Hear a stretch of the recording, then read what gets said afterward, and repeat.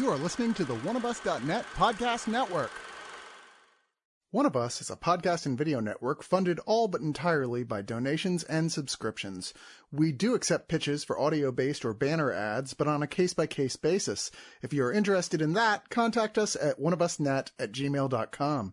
With the amount of audio and video content we generate, it is expensive and extremely time-consuming to keep things running. Please go to the webpage oneofus.net and sign up for a subscription at $2, $5, $10, or $25 and get a ton of bonus content. One of Us needs and appreciates all your support.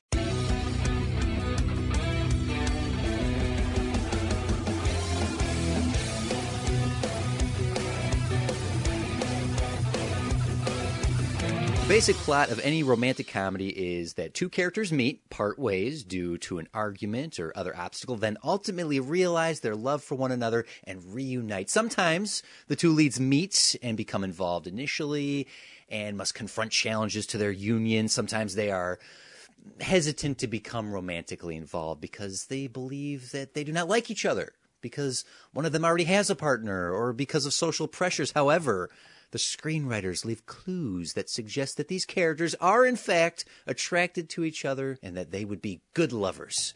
The protagonists often separate to seek time apart and sort out their feelings or deal with external obstacles to their being together, only to later come back together. While the two protagonists are separated, one or both of them usually realizes that they love one another. Then one party makes some extravagant grand gesture to find the other person and declare their love. Then, perhaps with some comic friction or awkwardness, they declare their love for one another, and the film ends on a happy note. Did I sign up for Professor DeWitt's Rom-Coms 101 and not realize This is Welcome to Rom-Com 101. And rom-coms have been around. They are tales as old as time, as far back as before The Bard even, but Much Ado About Nothing, A Midsummer Night's Dream.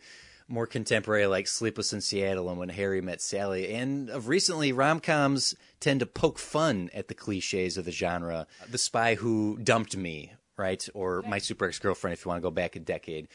But among the mockings of the tropes and the notions of the romantic story, they always come back to living up to the cliches, which brings us to I Want You Back. Peter and Emma were total strangers when they met. One thing instantly bonded them. They were both unexpectedly dumped by their respective partners on the same weekend. As the saying goes, misery loves company. But their commiseration turns into a mission to team up, to break up the new lovers to their exes. And over the course of the film, they bond over their mutual heartache. And the plot twists and turns along the way with every expected trope and cliche in all the wonderful ways possible, as each will do whatever it takes to win their exes back. A classic rom-com unfolds. I am TC of the Screener Squad, and joining me are my fellow lovers of love, Melina. Hello. Love is in the air. Ben. Yeah, this needs a befuddled Hugh Grant, but otherwise I'm here for it. And Jordan. How appropriate that this starts with a film lesson, because lately I've just been running off of caffeine and Slim Jims. I immediately feel like I'm back in film school. Well, I'm happy to bring you into the conversation of Rom-Com 101. So, Squad, how does I Want You Back stack up against the plethora of rom-coms that we have seen? With a plot like this, like, oh, you know what? We should break up each other's exes' relationships. Okay, cool. This one's going to be full of shitty fucking people I'm not going to give a fuck about. And surprise, surprise, everyone in here are lovely human beings despite their faults. It is full of incredibly likable people, and it helps when your two leads are Charlie Day and Jenny Slate, who are impeccable together. Yeah. Which is the only reason I actually was excited to sign up for this, because to see that trailer, I thought, yes, this is Rom-Com 101. Almost to the point where I feel like just by seeing a 1.5 minute trailer, I can see every beat that's coming. I know exactly where this is going to go. I only really wanted to see it because I want to see these two people who I think 9 times out of 10 succeed at being incredibly funny. And even if this is formulaic and doesn't work on any other level, I have a feeling that they can make this rise above what it would otherwise be. Mm-hmm. I am so happy that they are not the only things that work about this. Oh, yeah. This actually kind of worked for me on all cylinders. You know, I didn't think I needed Strangers on a Train, the romantic comedy, but it kind of works. That is forget my intro that I just babbled out for 2 minutes. That's the intro right there. It is Strangers on a Train, the rom-com. It kind of is, and I will say though, every character is likable. For like a good quarter of the movie, you kind of don't like Gina Rodriguez because you're just like, wow, you really did break up with him for all the wrong reasons, and we're not like a very aware person. Right. Now, mind you, they fixed that in the end where they address kind of that character's issues and their drama themselves. Mm-hmm. Yeah, otherwise, everyone's so good in this. This might be the most likable I found Scott Eastwood, and I like him. He's playing up there like Liam Hemsworth quality of good-looking Yes. funny I guy. Yes. can act. For the first time ever, a movie has actually done something I thought impossible. I'm gonna remember Scott Eastwood. He's just not generic fucking white dude here. He's actually really cool. Has he been in a lot of movies I've seen? Yes. I don't fucking remember him. Now I do, because he's actually very affable, sweet. I even thought it's like, Jesus Christ, okay, he's working for a gym. Great. It's gonna be a fucking Douche. frat bro. No, it's like, I actually wouldn't mind going on around with this guy. He's really fun. Yeah. As much as I opened with the rom-com tropes, this movie actually defies some of them. It would be very easy to make Scott Eastwood an asshole in this, that Noah would be a douche bro. But no, he's nice, and you completely understand his perspective, much like you can completely understand everybody's perspective in this. So it avoided a lot of those easy rom-com tropes that elevated this above the genre. Yeah. Oh, absolutely. And also, just unrecognizable for a moment was Manny Jacinto from The Good Place as Logan. The artist, director, human being. Mm-hmm. By the way, thank you, Charlie Day, for my own personal hatred of that. It's so bold of him to announce Oh, that. is he a human? Is he a human being? That must be really hard. Yeah, he was really good here. He kind of reminded me of if Jason opened a book and tried to act like he was intelligent enough to hang out with everyone else. Oh my Sure. god, yes. You're fooling no one, Jason. Please just go back to the football guys. One thing that go. I really did love that I was not expecting them to do, not only as well as they did, but at all, was, like you were saying, TC, it's so easy in rom-coms like this to kind of force a sense of sympathy for your main characters by making the exes in question either completely one note or they end up doing something with them that makes them irredeemable. Right. And while I will not say they do that or don't do that here, I found myself watching this as it went along and thinking, despite how the dialogue is very pithy, nonstop in a way where you're like, yeah, no one actually talks like this, but that's fine. But I was surprised how real that aspect ended up feeling, which is when you experience breakups or you watch someone have a breakup, it's so easy to label someone as the bad guy. Mm-hmm. But at the end of the day, they're all human and they all have good and bad qualities to them. Yeah. Yeah, this movie thrives so much on the fact that Charlie Day and Jenny Slate, as Melina said right up front, are adorable. They are likable. They're always good in whatever they do, even if what they're doing is a bad movie or a bad show. Those two have a charisma to them. So the movie could have thrived just on those two being the best versions of themselves in comedies. But the rest of this cast fills out as well. There aren't any wasted roles in this. Yeah. The little kid that Jenny Slate helps, he's great. Yeah. There's a girl that Charlie Day almost hooks up with. Her boyfriend shows up for a small cameo, and he's great. There's not a wasted role in this, and everyone is playing very genuine, sweet versions. Nobody's hamming this up. Nobody is trying to oversell this like an Adam Sandler rom-com or oversell the romance angle like you'd get from something like a Nora Ephron movie. No offense to those movies, but they tend to delve into the much more saccharine version of the rom-com. This walks the line really well. It's a very well-crafted script being brought to life by actors who give a shit. Well, I think it also helps that the director is good for this too. They're only directed 2 other things, but one of them is Pete Davidson's stand-up. The other one was Pete Davidson's movie Big Time Adolescence, which is kind of hits a lot of what a good rom-com needs to. It's like, it's a coming-of-age story and about accepting your faults. And that's what a good rom-com actually needs. Otherwise, it's just that romantic fluff of like, oh, we had a misunderstanding, we broke up. But no, if it's like, we broke up because we had to both grow as people, that works. That's really what this movie's about, is growing as people and accepting both the loss of a relationship and just, wow, I was an idiot. Loss of that innocence and like believing, yeah, life's fine, just stay this way. Because there's a lot of complacency that gets addressed in this movie. Yes. I will say the third act did seem to have a twinge of turning into some typical third act bullshit. But here's the thing. This movie is lovingly wearing the 90s on its sleeve. Very much so. It The is. production design, the music, some of the references. So for it to almost move into the Sleepless in Seattle, You Got Mail territory is sort of on brand. That's why I said it had a twinge. I too would watch Sadness Sisters. I would buy all the tickets to Sadness Sisters. Although rom-com plane scenes are kind of ruined for me now, since Crazy Rich Asians actually had the most realistic version of that. It's like, dude, get the fuck out of my way. I'm trying to get my scene.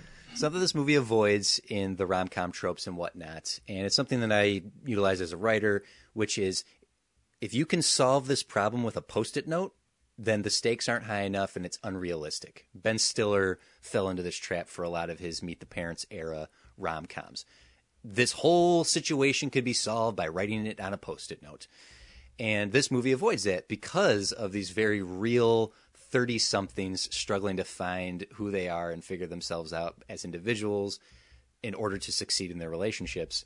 And I really appreciated that.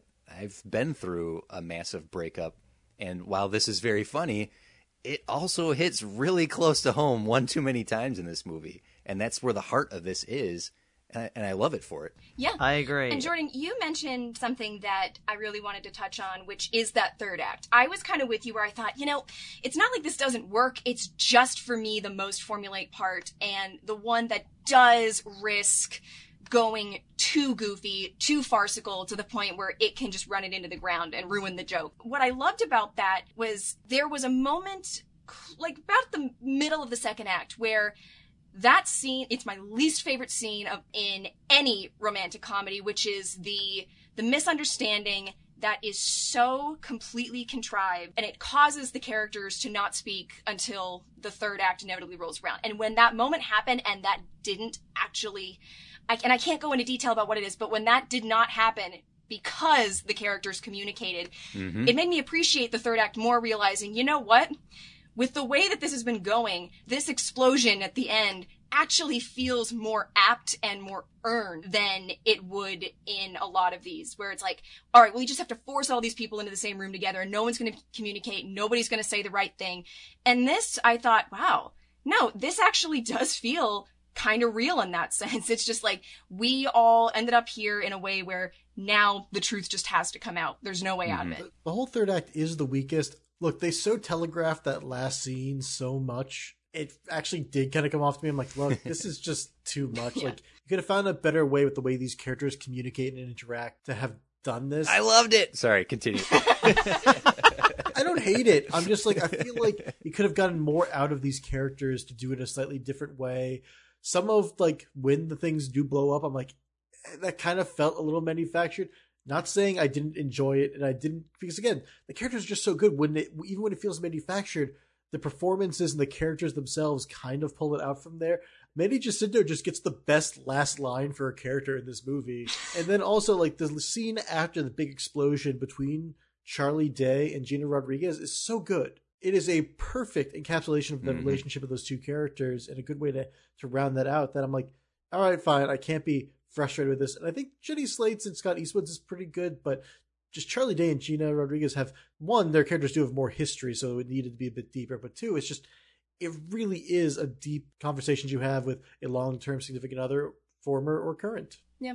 Oh, absolutely. It's very rare for, like, a rom-com to really come around and hit all the right high notes. Yes, we've seen enough, like, deconstructions at this point to where it's even that's its own subgenre. Absolutely. This actually feels charming. And every single person, even the people with the smallest roles, not only do they all get really consistently hilarious moments, I don't think there is a moment of dead air in this entire movie, but they all get moments to shine as actors, including Scott Eastwood, which I never thought I would say ever. This movie should be preserved in a museum because this is the first time anyone's gonna fucking remember Scott Eastwood in a movie. I think this review should be in a museum because I think it may be the first time that someone said, I think Scott Eastwood was good.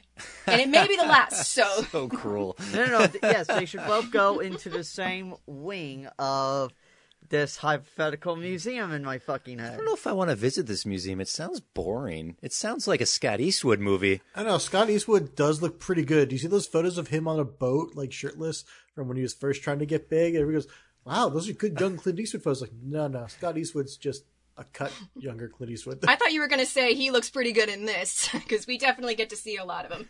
Right. In general, really, as a straight guy, that's a handsome man. I could spend some time with him. Yeah. As a straight woman, I agree. And as a gay woman, Well, let's round off this conversation of how we feel about Scott Eastwood by rating how we feel about the movie in general.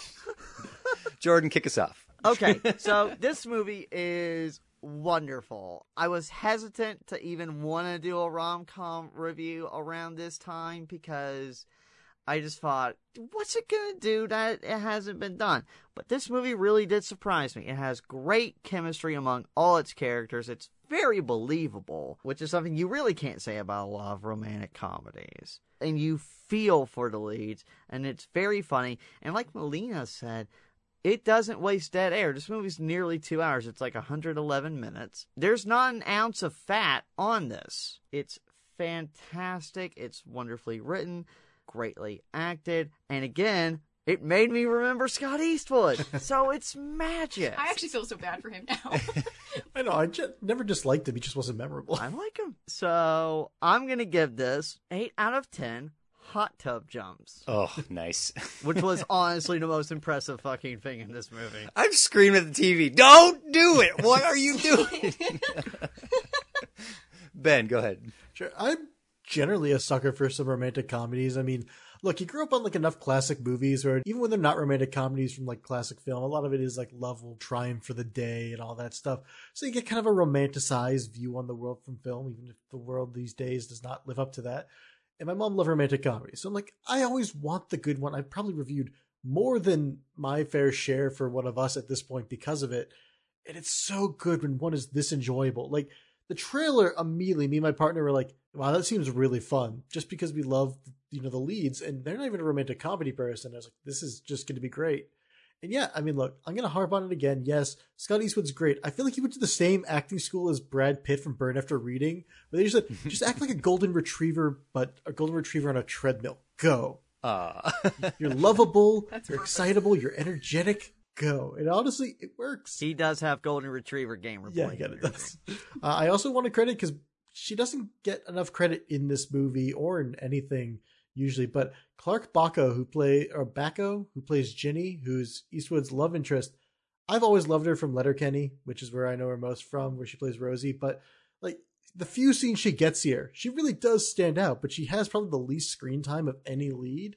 And that's mostly because it's not Charlie Day trying to steal her. Mm-hmm. It's she shows up when she needs to. And honestly, I can't complain. It's a lot of fun. I made the joke about Strangers on a Train earlier. Probably more accurate is It's Horrible Bosses meets When Harry Met Sally. Nice. Like, Wow, perfect. It's like When Harry Met Sally for like the current age where like we're all on our phones and Instagram and we all have to live with our former significant others still being out there in a way we can see them. And you can't forget them, which is a problem for a lot of people our age where it's like, oh, but look, they're still doing that thing we used to do together. No, idiot. That's because they're people. Shut up. Be smarter. But we never are. I really enjoyed this. As I said, third act was a little weak. I'm going to give it 8.5 out of 10 bad times being a wicker basket. Oh, God. Oh, yes. Melina. Wow. Yeah. I think that you guys have pretty much said everything I wanted to say about this. I went into this a little bit hesitant. I signed up for it anyway because I just really love these two people. And I am a romantic. I love Nora Ephron movies, damn it. And Offense to him. what I really was scared of was the fact that even the most well-intentioned rom-coms that tend to come out around this time of year, they tend to suck. And I was like, okay, well, this might be awful, but I'm sure it won't be unwatchable given the talent of these two comedians. They can make taking a drag of a cigarette hilarious, which they do. Yeah, I found this to be hysterical throughout. Everybody gets great material. Everybody's bringing their A game. I was halfway through it and I was amazed how many people I immediately wanted to go out and recommend this to. Like, hey, if you gotta see something this Valentine's Day, here's something that's actually pretty damn good. I cannot wait for this to drop on Amazon so that I can watch it again. I really, really had so much fun with this. I laughed all the way through. God, it made me want to go watch Con Air again. So I am going to give this 4.5 out of 5 renditions of Suddenly Seymour. Well, I am a sucker for romantic movies. I shed tears annually when I do my Christmas watch of Love Actually. I whimper and smile at When Harry Met Sally. I even felt all warm and tingly at the end of Always Be My Maybe. So this is definitely a guilty pleasure genre for me. Where movies like this thrive is in the charm of its leads, and Charlie Day and Jenny Slate are just adorable. This genre only ever sees the light of mainstream day when it has star power, and lucky for us, this movie thrives on more than just the charisma of those two leads. It's well written, it's well produced, everyone is having fun and giving it their all without going full ham, and yeah, you know how these movies go. You know the formula, and you can predict the beats, but there are some fun twists along the way that actually had me wondering if they were going to go left or right throughout this, until it eventually gets to exactly where you always knew it was going to go. I enjoyed this. It was fun and funny and cute, and I am giving it 8 out of 10 hipster pie places. I thought that might be a good joke to go out on, but unfortunately I think it fell kind of flat. Much like Scott Eastwood.